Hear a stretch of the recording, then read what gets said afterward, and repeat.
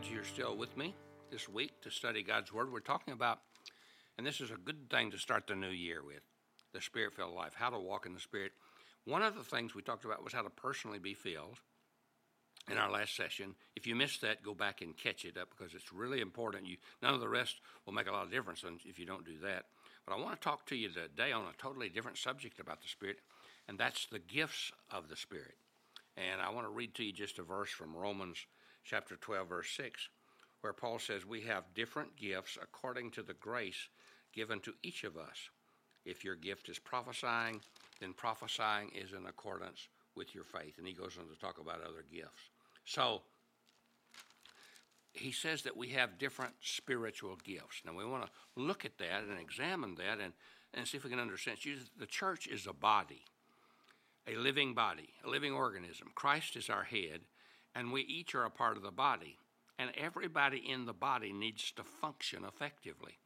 If we don't, then the church is weak in areas, and the church is powerless at times. We have been given, every one of us who is a believer, every one of us who knows Christ, have been given spiritual gifts by which the life of Jesus is to be expressed in and through his body. Now, a gift from God, the gift of the Spirit, is an ability to do something. It's to do something in a spiritual ministry. It's not an office we hold. It's not an ability we have.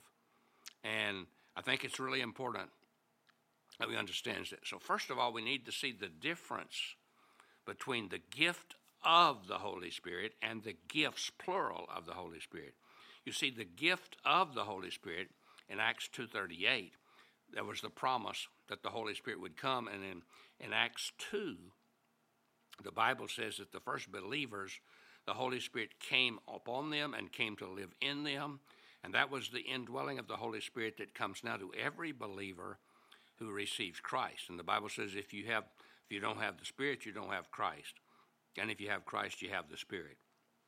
So we've talked about how we need to let him control us, but the gift of the Spirit is the Holy Spirit himself. Now, we want to talk about the gifts of the Spirit. Now, the gifts of the Spirit are grace gifts given to those who have received Christ. And they are special abilities to serve him and to do things that make a difference for him. And we need to understand that. So I want you to also see the difference between natural talents and spiritual gifts. We all have natural talents. Everybody does. Even the people who aren't believers have natural talents, obviously. And even the worst people have some natural talents. The atheist, the skeptic, the people without Christ, they have talents. They're God-given. God gave them to them when they were born. It's a part of their physical makeup, their spiritual makeup, and their DNA makeup. But spiritual gifts are different. They're only given to those who are believers. And, for example, a lot of people have a natural ability to teach. That's good. Or to sing. That's good.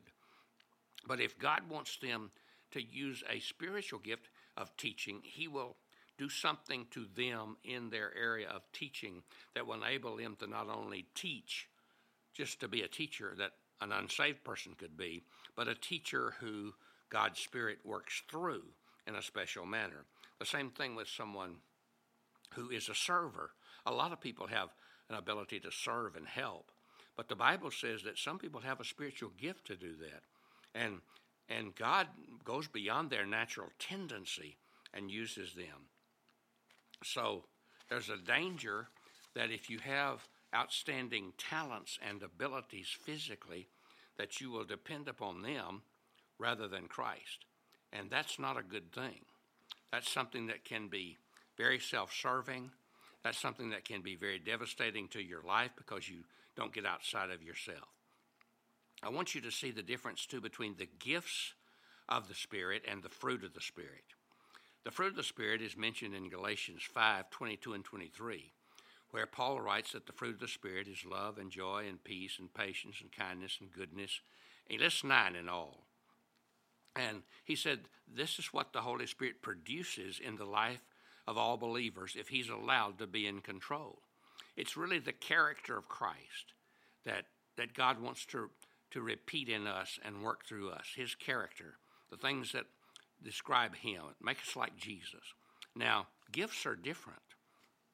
Gifts do not depend on the Spirit controlling our life. In other words, when you were saved, God gave you certain spiritual gifts, whether you know what they are or not.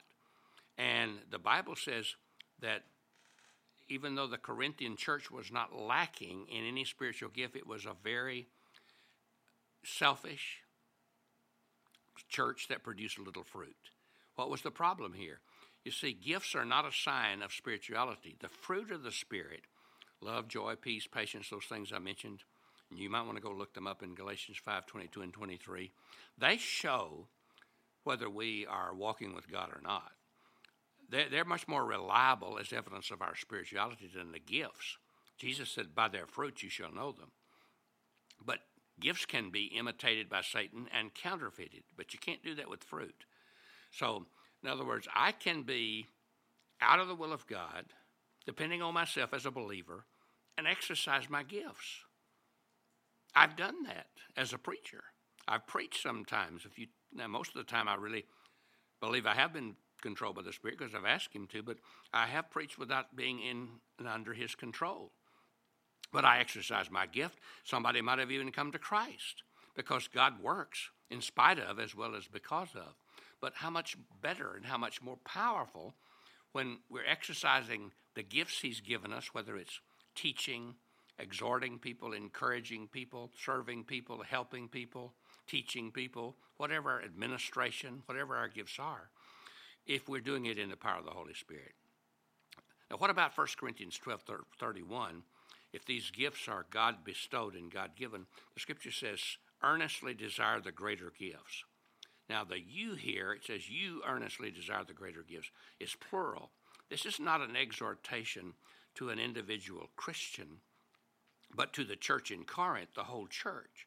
In other words, seek to really get those gifts in use in your church, and where you can be taught, and where you can grow, and where people can help each other, and that's what he's talking about. So if God chooses, I need only to look to Him and be grateful for my gift. There's no minor gift.